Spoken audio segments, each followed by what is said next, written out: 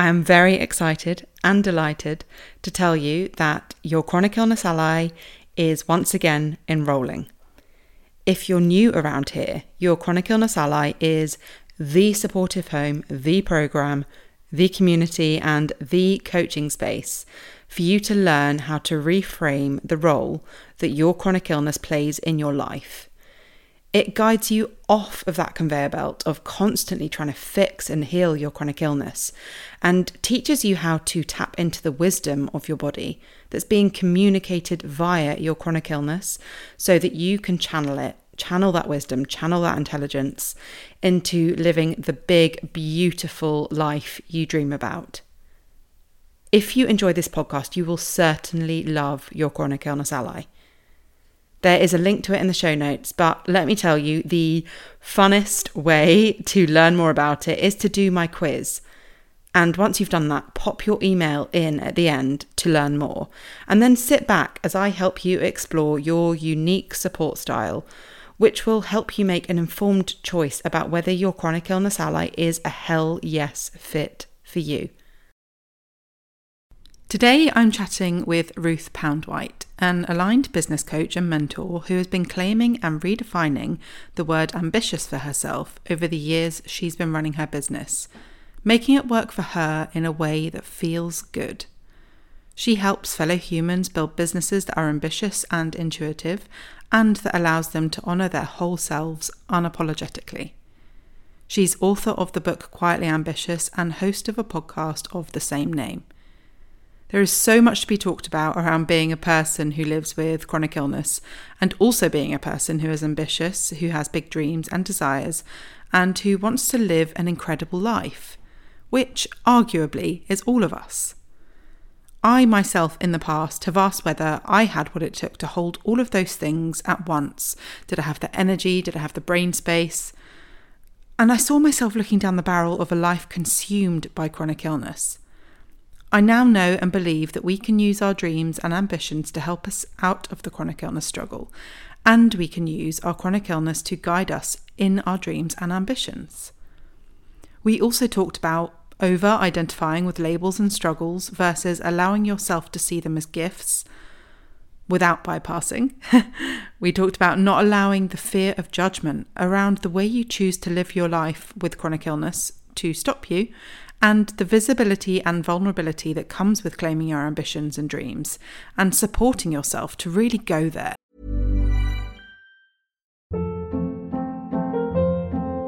Hold up. What was that? Boring. No flavor. That was as bad as those leftovers you ate all week. Keke Palmer here, and it's time to say hello to something fresh and guilt-free. Hello Fresh. Jazz up dinner with pecan-crusted chicken or garlic butter shrimp scampi. Now that's music to my mouth. Hello Fresh. Let's get this dinner party started. Discover all the delicious possibilities at HelloFresh.com. Here's a cool fact. A crocodile can't stick out its tongue. Another cool fact, you can get short-term health insurance for a month or just under a year in some states. United Healthcare short-term insurance plans are designed for people who are between jobs, coming off their parents' plan, or turning a side hustle into a full-time gig. Underwritten by Golden Rule Insurance Company, they offer flexible, budget-friendly coverage with access to a nationwide network of doctors and hospitals. Get more cool facts about United Healthcare short-term plans at uh1.com. Ruth can be found on Instagram and her website. I will leave the link in the show notes. She has some really, really great things, programs, freebies, challenges going on, and I really encourage you to check them out.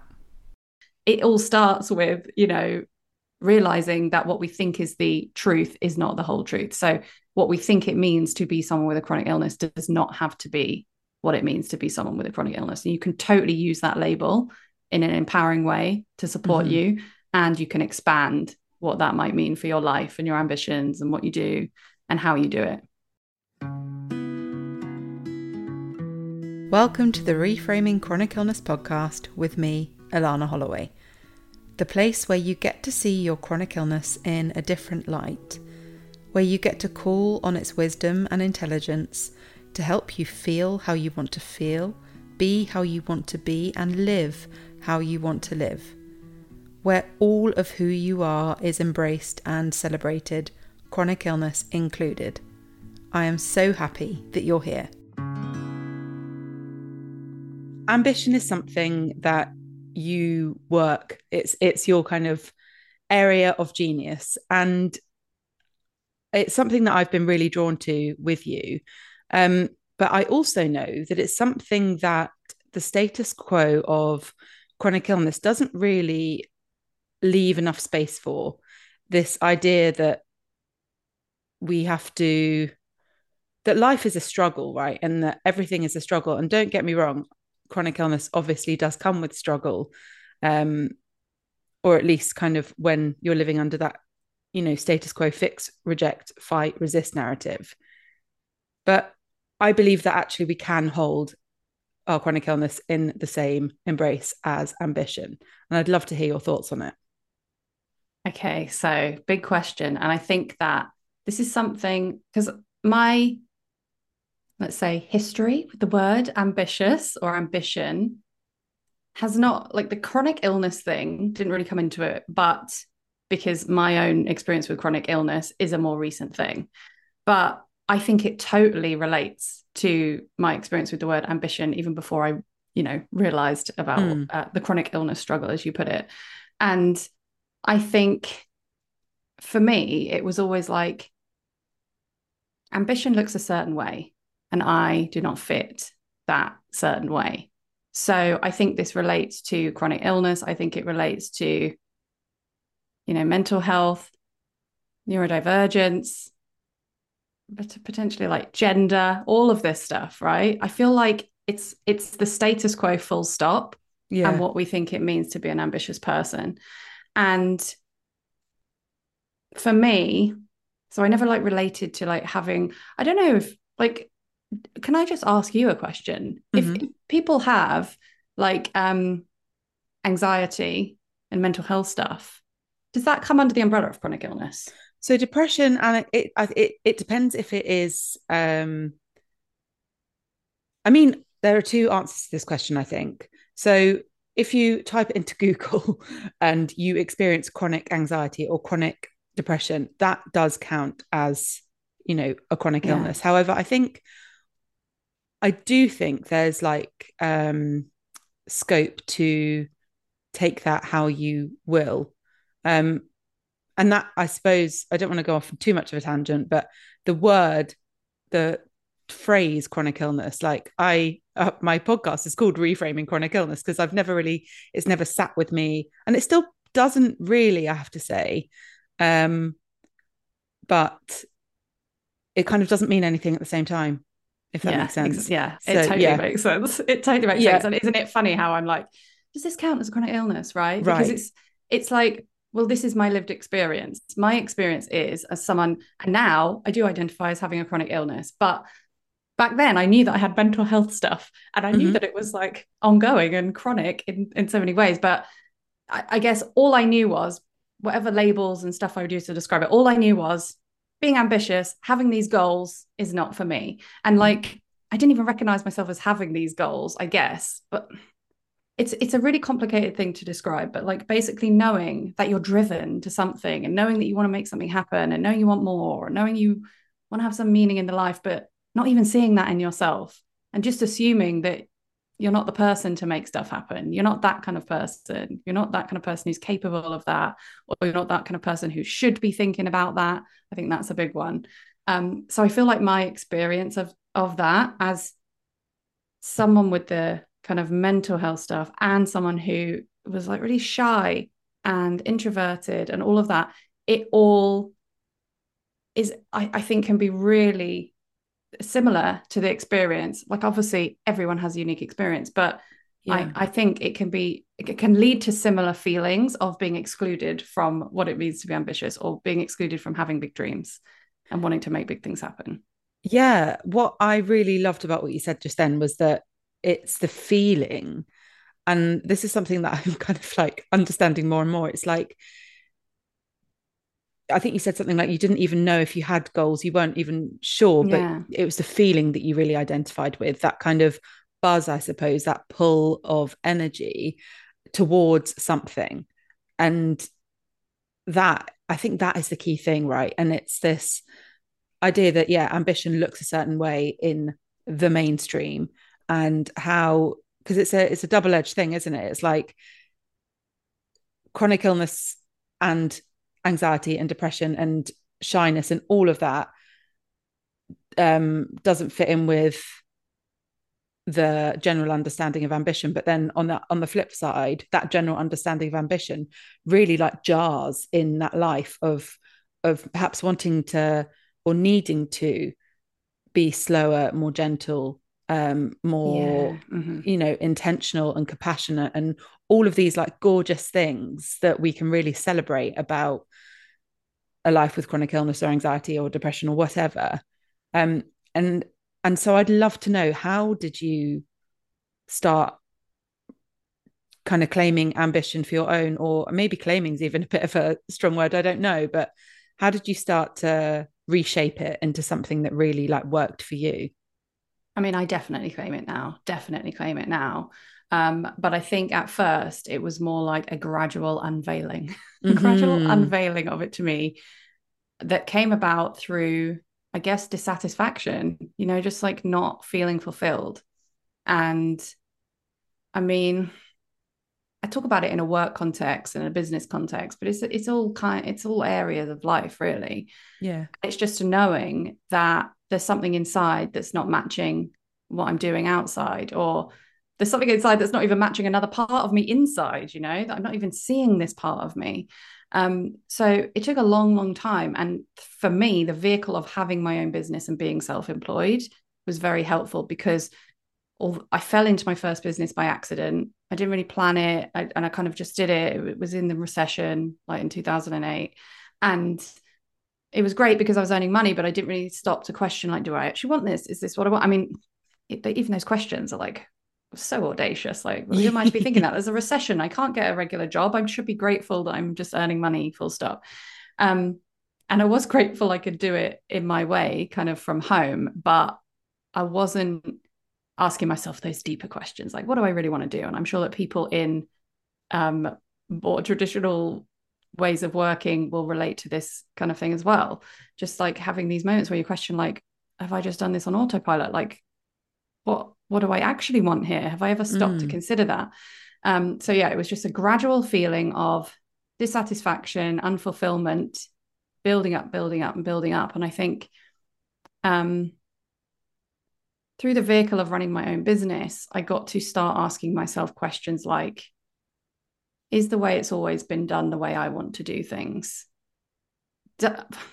Actually, more like, I'm trying to do things the way things have always been done, and I'm butting up against a brick wall, whether that's I literally cannot force myself to do it, I'm exhausted, I'm burnt out, whatever it is. I started to notice more and more of these things. And at first I like internalized that, made it mean something bad about myself.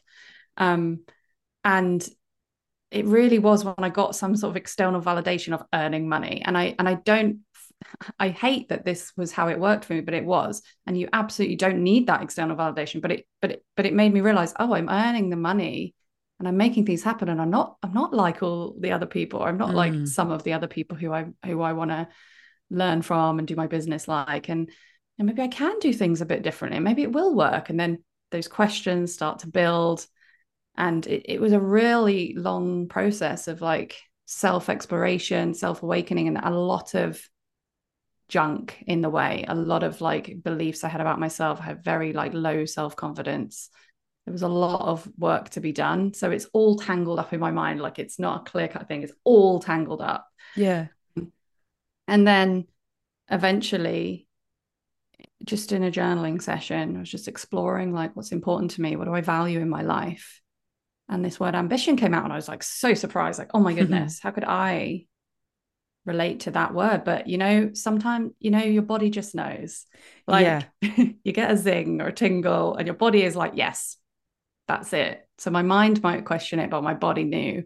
But I modified it slightly and I called it quietly ambitious, and that really helped me to own it, because instantly I was saying to myself, ambition doesn't need to look like the way I thought it needs to look like. Because what you were saying before about like so many wonderful ways of like going slowly and giving ourselves what we need and all that. Like, why can't that come along with being an ambitious person? Like, why can't that be part of my ambition? Like, I want to live an incredible life. I want to do incredible things in my business and my life and with my family. And I want to do it in a way that totally honors who I am, that totally honors my body and my mind and my values and just what feels good. So all of those things can be true all at once. I love that. And that brings me on to like wondering, is ambition, you think, something that actually everybody has? And perhaps people don't identify with it because they struggle to identify with this idea of, you know, that general understanding of what ambition is? Or do you think it's something that some people have and some people don't? I think that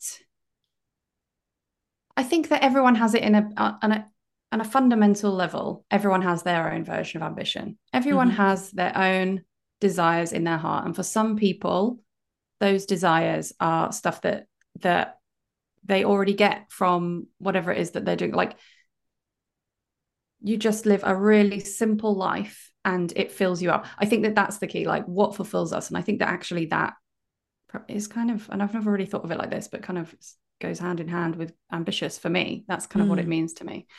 I think that some of us want to do more stretchy things. Some of us want to do potentially bigger things. Some of us, I think basically I think it applies to everyone, but I think it looks so differently that what we thought might count as ambitious might not apply to certain people. Like, I totally know that some people just want to do everything to the max, and some people want to have like the most simple life, but both can be ambitious, I think, in their own way. Yeah, it's all about what we really want in our heart, and we all have that sense. We're not all tuned into it. We don't all listen to it. We don't all feel we can. We don't feel good about it, but we all have that sense, I believe, inside of us.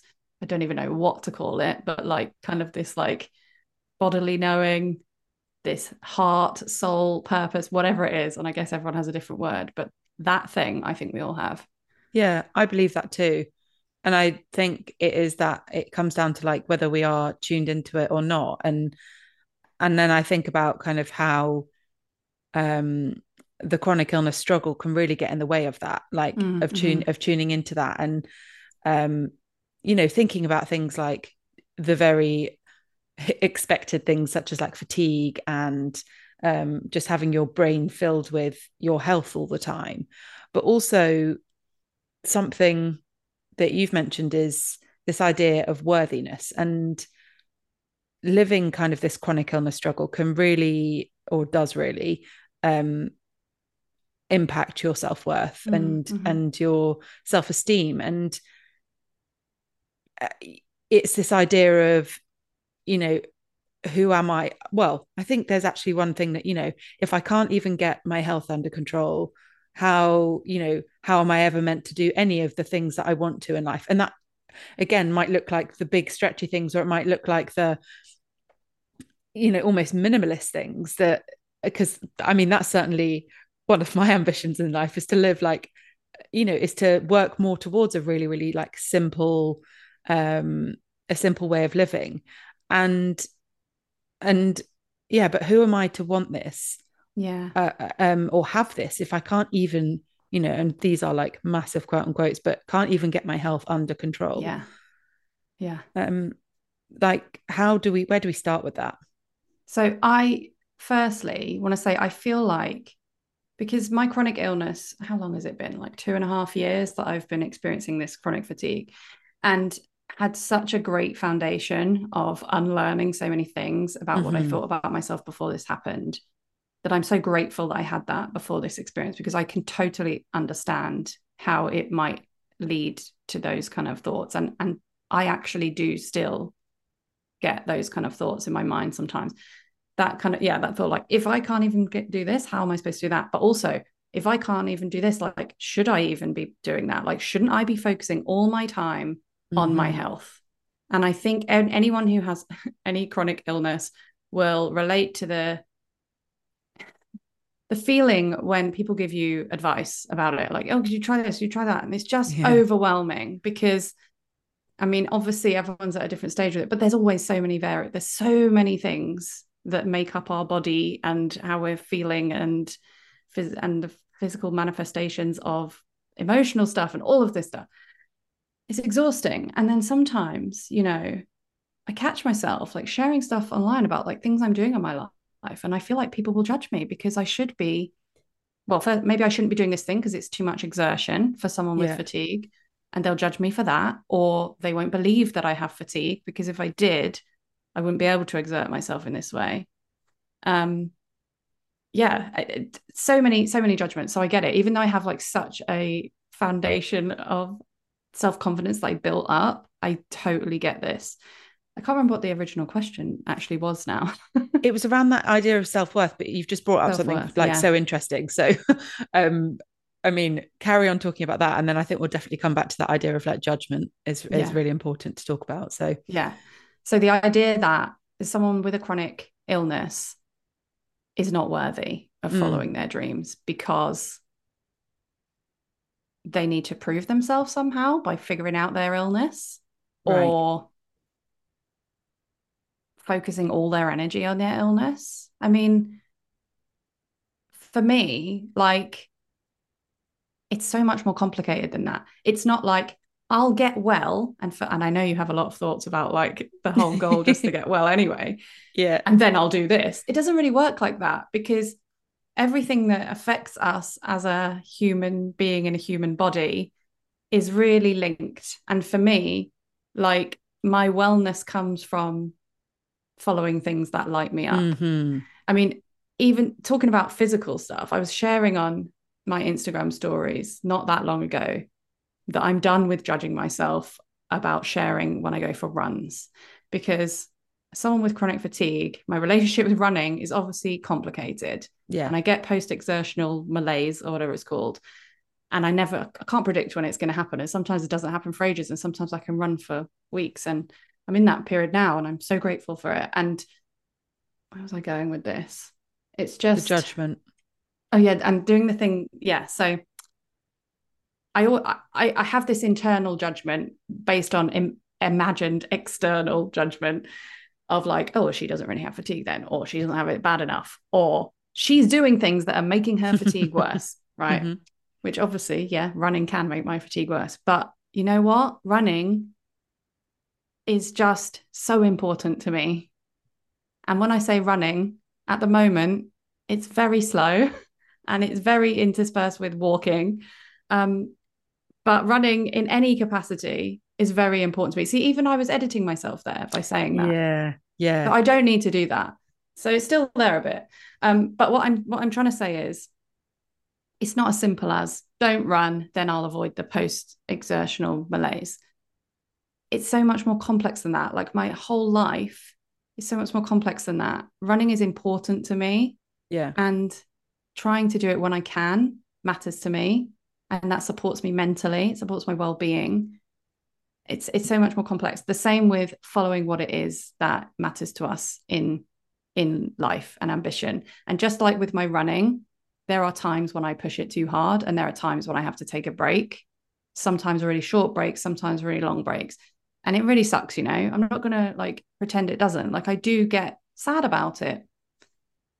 It's the same with anything in life, you know, following our passions, following our ambitions. Maybe we're going to have to take breaks. Maybe we'll do something a bit too much and have to rein it in and realize, okay, I need to find a way to mold this around me a little bit more. But it's so worth doing it. Like, we are whole beings. We are not just the manifestation of our chronic illness or whatever's going on there. Yeah, we're so worthy. And I always think of like children, like having a child and just looking at kids and just like, when do they learn that they're not worthy of certain things? When do they learn that they need to fit into a box? And just thinking of myself as a child, I've done a lot of like inner child stuff. And it's that for me is just like, of course I'm worthy. Of course I'm worthy. And I do ultimately believe that the world is a better place when people do the things that fulfill them in life. And that is different from person to person. But everyone who's living a fulfilled life is going to be a certain way with everyone else in the world, right? I believe it makes the world a better place. So everyone is worthy of that, and it benefits everyone. Yeah. And I love that as I mean, as an additional thing to connect to in terms of, because I do feel like it should be for us first, you know, rather than the idea of I'm doing this because it's going to make the world a better place, right? And it was interesting that, I mean, I just want to talk about so many things that you just said. But this idea of like, when does judgment come in? Because I was talking with my partner yesterday and we were talking about kind of the conversation around body appearance, the way a person looks, and how so often the judgment that's passed on that comes from this like place of control and people wanting to control something. And we couldn't actually quite put our fingers on it. But again, it's going back to the kind of judgment piece that you said earlier about not wanting to share, you know, because I wonder if that comes in, yes, with the doing of the thing that they really want to do, but even the like desire, that feeling, you know, I have this desire, what are people going to think about me if I say that?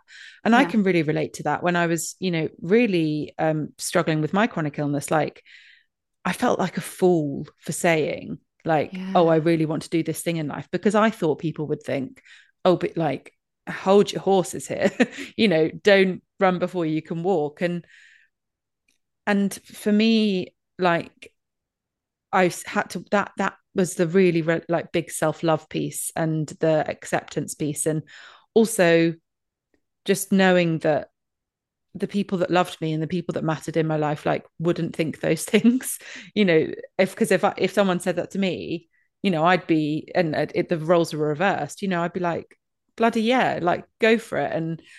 And what you said earlier about your running, you know, how you can sometimes do it, you know, really like consistently in terms of in a session, you can run for longer periods, or sometimes you walk, like that's okay. And I think we get to translate that into our ambitions and like break them down into such small steps. And I also love what you said about sometimes you push yourself more than you know your body is like suited to that day. And that's something I call conscious rebellion. It's this idea that like we just, it's that spark of like aliveness we need to feel sometimes, and that spark of like adrenaline almost. And it's like, oh, I just need to feel that I can, and I know that I can, and actually I'm prepared for whatever's going to come, if anything at all, after that, because I've chosen to do that, and that's okay.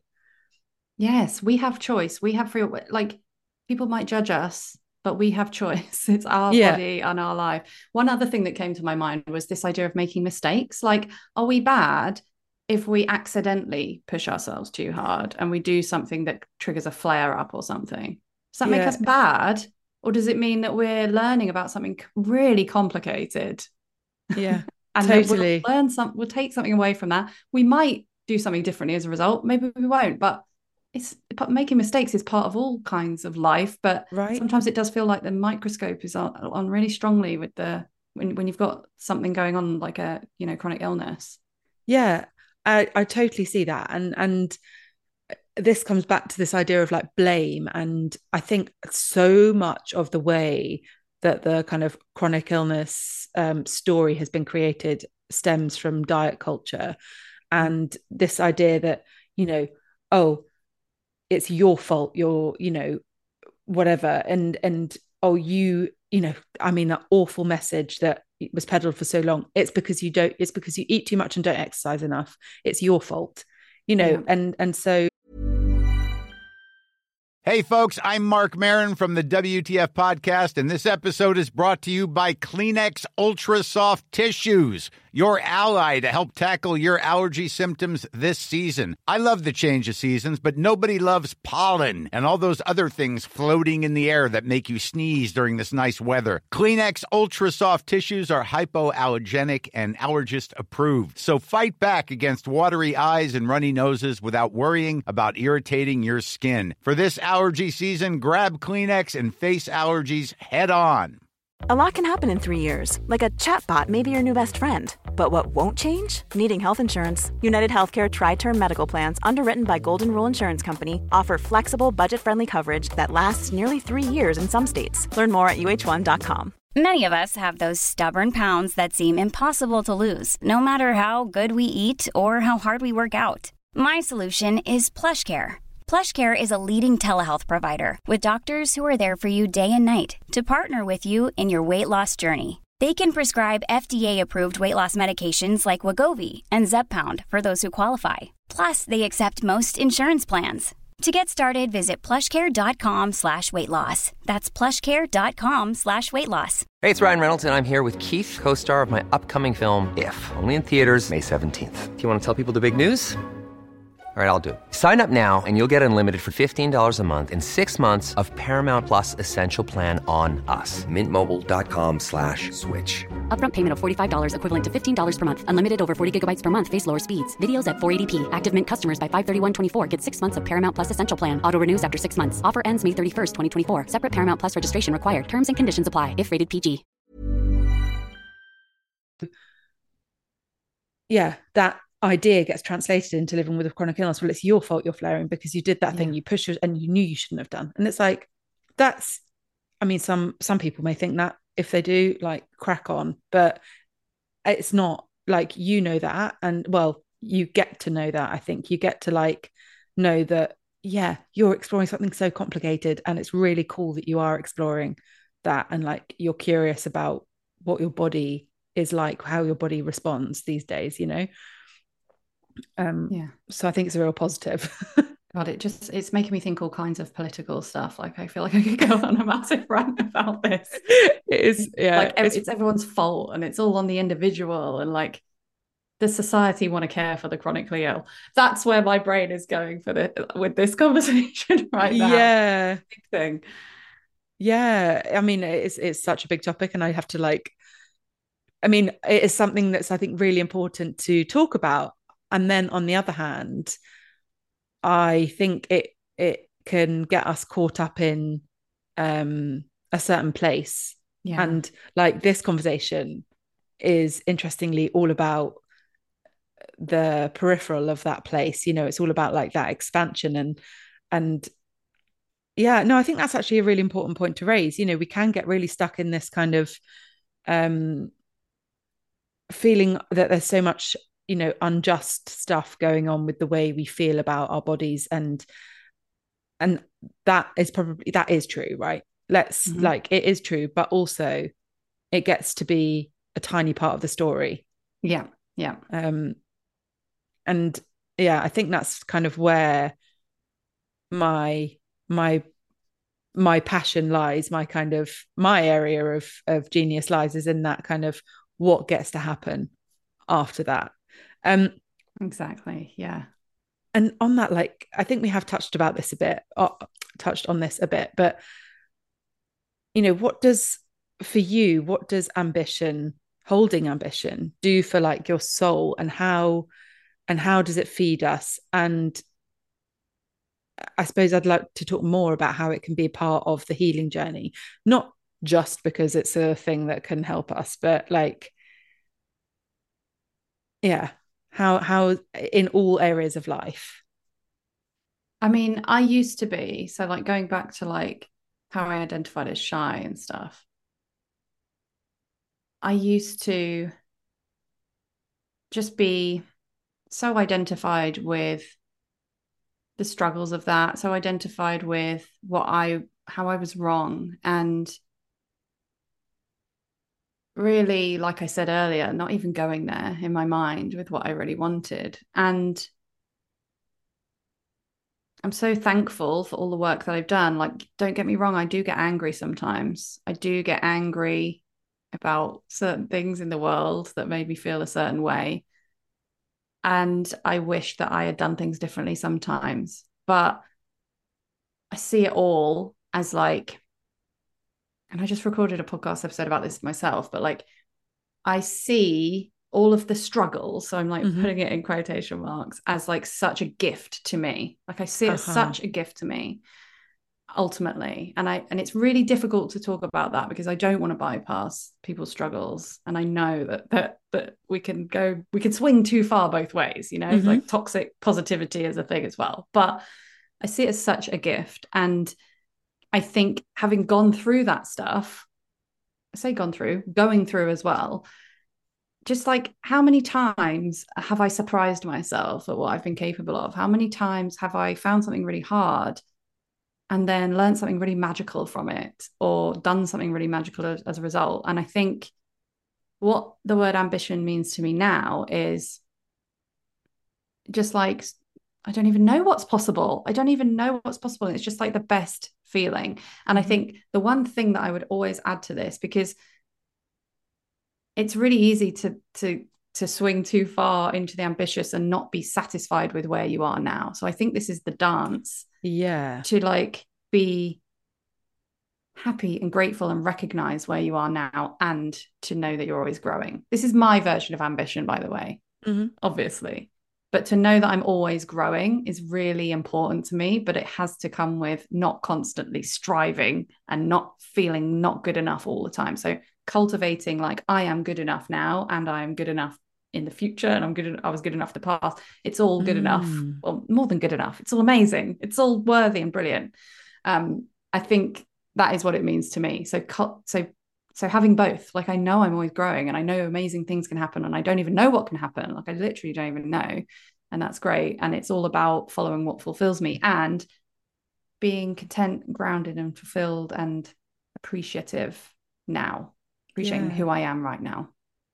So I don't know if that actually answered your question, but I feel like it's really present for me, this kind of way of looking at it.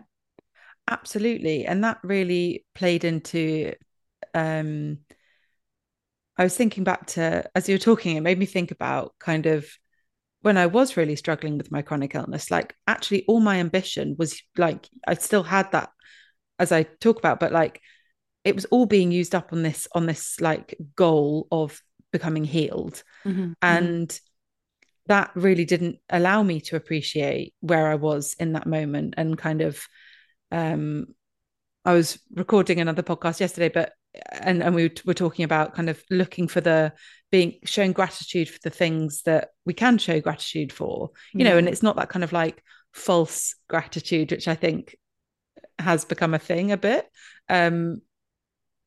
It's, you know, actually like really being able to connect with that feeling of gratitude, and appreciating where you are right now, and knowing that you're worth more than this goal of being healed, like, and that's quote unquote, you know, because healing is a journey, right?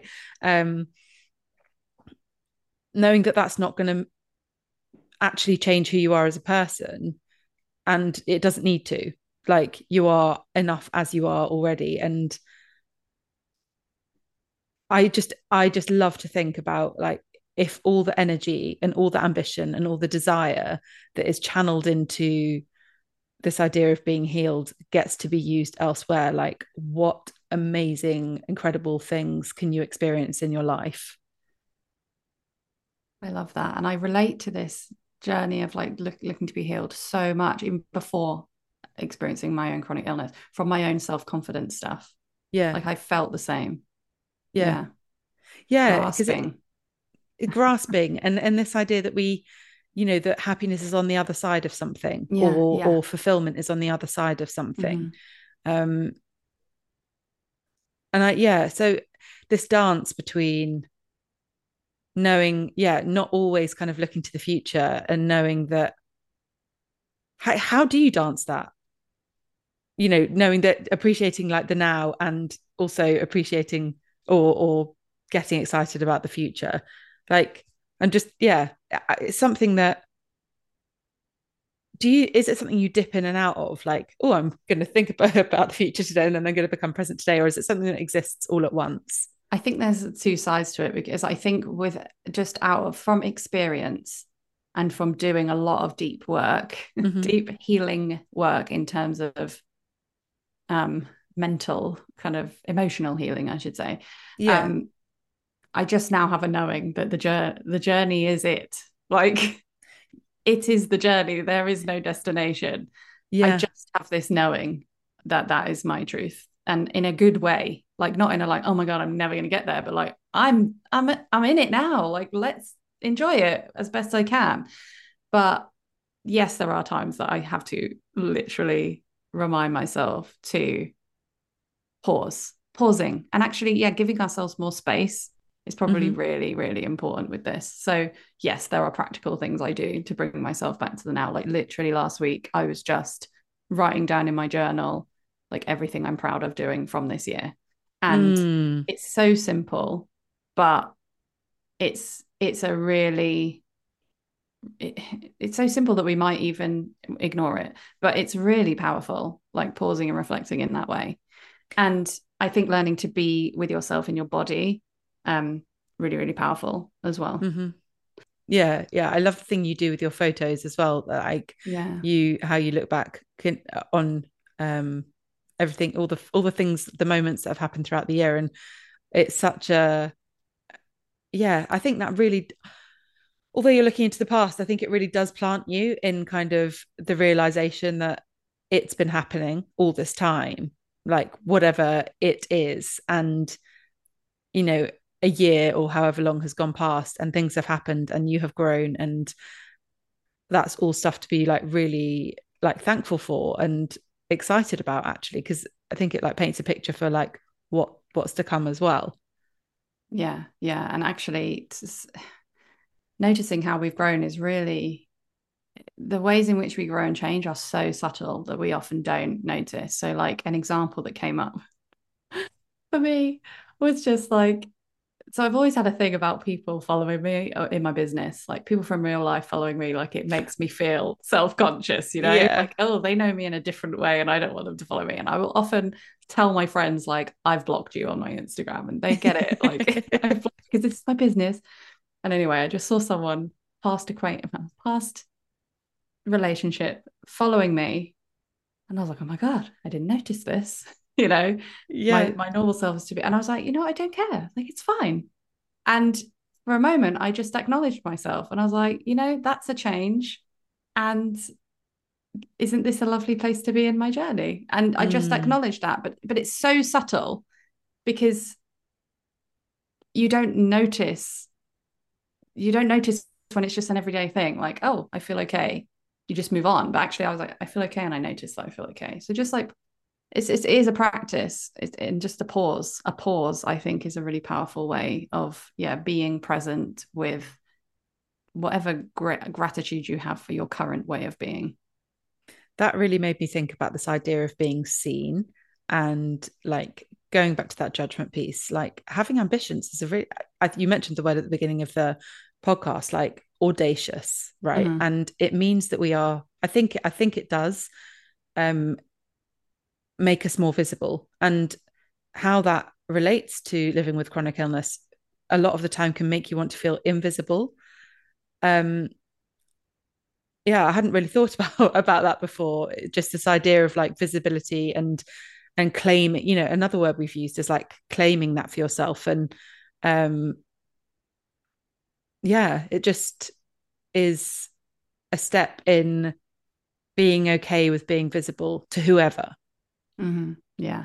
In the name of whatever it is that's right for you and in your heart, if that requires, being seen to be a certain way or be doing a certain thing, it's uncomfortable, but it's like, it's in the name of what is right for you.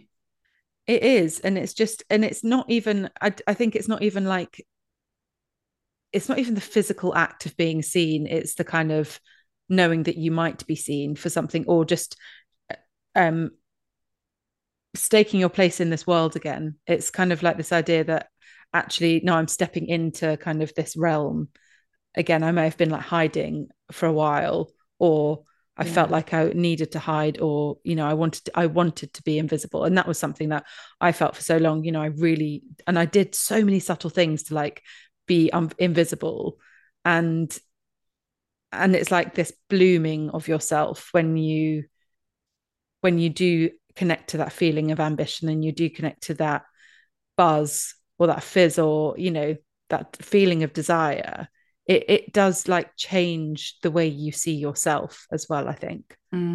What it just made me think was that it's vulnerable to like open your heart and to just live your life with your heart open. Like, it's vulnerable. It made me think of, I don't know why, but the image that came to mind was like singing. So I've been doing singing lessons, and I tell you, I'm not good at being emotional with the singing, because it's so vulnerable, right? Like you can sing something and you can really sing it. And it's just like connecting with the feeling of it and allowing yourself to be seen, to connect with it. It just made me think of that. It's something about just like opening your heart and being true. And it's like, I think the reason why that's so vulnerable is because what if it's rejected, or what if it doesn't work out? What if I'm seen to fail? Whatever. There's a lot of risks associated with it. And sometimes it's safer not to see it in ourselves, not to let other people see it, whatever that looks like practically speaking or metaphorically speaking. But yeah, vulnerable. And it's that channel of expression, isn't it, a bit? Because I was laughing as you're saying that, because I sing in a choir, like a rock choir they call it, and I mean, I'm sure loads of people listening will be doing that too, because it's nationwide. But like, honestly, I can't sing some songs without I like choke up and I'm like, oh God, I'm crying again. And that. it's just, you're connected. yeah. But it's just this like this channel of expression, and how that can really relate to our ambition. It is that channel of of something you feel inside, isn't it? And then manifesting in the kind of like practical sense of the word, that into, and also the spiritual sense of the word, I suppose, into like a reality. And like, we deserve to be seen. And I think I think it's one of like chronic illness's biggest shames is the invisibility, like not of the chronic illness, because obviously that's a thing, but like as in the idea that you want to be invisible. And that really goes back to this idea of like worthiness and wanting to allowing yourself to express what's inside. And I thought that in itself is so healing, because that's something that, I mean, that's the whole reason I started choir, was because I felt so much was blocked in my kind of throat area, and it's literally just letting it out. And it's such a healing experience. Yeah, and it chips away at you, doesn't it? Just not being seen. I mean, we all know what it feels like to be with someone who just makes you feel so seen. Like, yes. We know what that's like. And we all know what it's like to feel invisible as well. And it's, we can all, it really chips away at you over time, if that is the default mode, whether through any fault of your own or not. But yeah. So how do you think we expand our identity or self-concept when we are conditioned to feel invisible, or by labels and the meaning that society puts on us as shy people, as quiet people, as people with chronic illness? Like, how do we kind of start expanding that? So this is like a process of deconditioning, and what the word that you used earlier was like control as well. And I think that in many ways, what we identify with controls us in some degree. I mean, so for example, if I identify as the shy person, if I identify with being a shy person, that means XYZ, then I'm not going to go for the things I wanted to go for, like I was in the past. And like, labels can be so useful, like absolutely really useful in describing our experience or sharing common experiences with other people, also being validated. I mean, I'm sure that we can all relate to that. Like, I'm not going mad. Like, this is a real thing that I'm feeling. So it's not about letting go of the labels, but it's about changing it's about potentially changing the labels you identify with, and changing what you think that they mean. Because however we identify is going to affect how we act, who we communicate with, what we do, what we believe about ourselves. So the identity piece is really important. And I think for me, I think that's the thing I did when I put that like word quiet on the front of ambitious. Like, it was changing the definition of it. And okay, it doesn't feel quite right for me to identify as an ambitious person right now. Although now in the present, as I'm saying this, I totally do. But in the past, okay, that was a stretch too far. So I identified as being a quietly ambitious person. And then you get to explore, okay, well, if I can identify as this, like, what does that mean for me? what do I believe? What do I now think is possible? What do I now do as a result? Everything trickles down from that layer of identity. So it's really getting clear on how we're identifying in the first place, what we think that those labels mean. And is there a shift? Is there it might be that you're ready to make a big shift, but sometimes, a subtle shift in the way that you identify. Like for me, that was having this bodily knowing of the word ambition speaking to me in some way, and then taking that phrase quietly ambitious with me, and then letting that trickle down into everything I do. I love that. And I think like that really nicely links back to what we were saying at the beginning about like, is something a chronic illness? It's like totally what it means to you. And it's so useful as a label in communication and if I find this even in my business, right?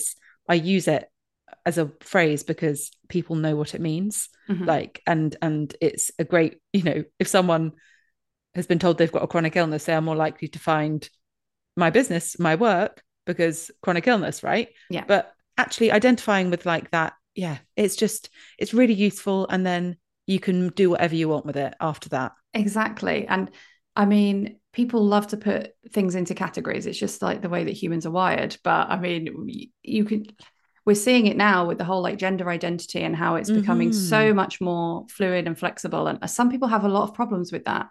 But I mean, I just think it's such a great thing. Like that, what we think is the whole truth of something, what we think is a binary truth in the world is not. And I think that that's so important to remember. Like, don't get me wrong, like your mind can logically agree with something, but your like feelings and thoughts and subconscious does need to catch up, and that, it can take time. But it all starts with, realizing that what we think is the truth is not the whole truth. So what we think it means to be someone with a chronic illness does not have to be what it means to be someone with a chronic illness. And you can totally use that label in an empowering way to support you, and you can expand what that might mean for your life and your ambitions and what you do and how you do it.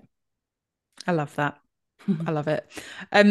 So I'd love to finish by a question that you have asked everyone listening I'd love for you to think about this, because I think it like really nicely is a nice way to kind of continue with this episode in your own brain. And it is, what is something that you have a nudge to do, but for some reason don't think it's for you?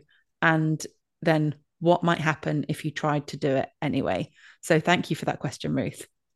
It's really lush. It was a question that was very helpful for me in my own journey. And I want to encourage you, when reflecting on that question, to listen to or feel when you get that zing in your body, and don't shut it down. Allow your mind to go there. Yeah. I love it. Thank you so much, Ruth. And thanks for your wisdom today. Where can people find you? So my website is ruthpoundwhite.com. I have a book called Quietly Ambitious. Yes, you and do. And a podcast of the same name. And I mostly hang out on Instagram at Ruth Poundwhite. And TikTok of recent times. On TikTok. I'm loving it. Yeah. And you're really free on there. I mean, I'm not on TikTok. I know this because from what you've told me. Yeah, but it's amazing. Yeah. Again, like stripping away what I think, how I think I have to show up and all of this. And there's always new opportunities to identify slightly differently and to expand the way you do things, and to challenge the way that you think things need to be done.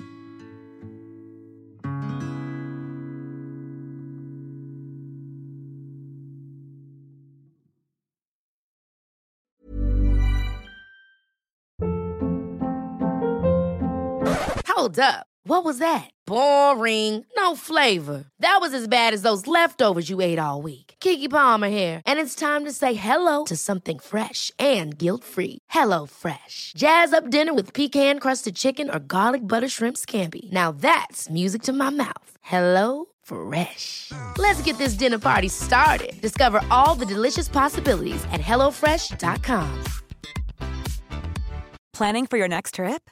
Elevate your travel style with Quince. Quince has all the jet-setting essentials you'll want for your next getaway, like European linen, premium luggage options, buttery soft Italian leather bags, and so much more. And is all priced at 50 to 80% less than similar brands. Plus, Quince only works with factories that use safe and ethical manufacturing practices. Pack your bags with high-quality essentials you'll be wearing for vacations to come with Quince. Go to quince.com/pack for free shipping and 365-day returns. Bringing on board the right kind of support can be the missing piece of the puzzle that so many of us don't realise we actually need. What would you do if you had the most epic support squad by your side?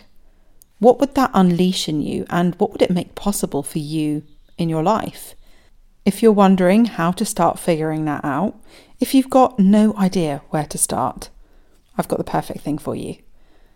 My quiz, Are You More Michelle, Gaga or Mindy? And what would their support squad unleash in you? Is now live. You can find the link to it in the show notes and in the bio. Don't wait another moment. Hop on over to the quiz to find out who you're channeling now.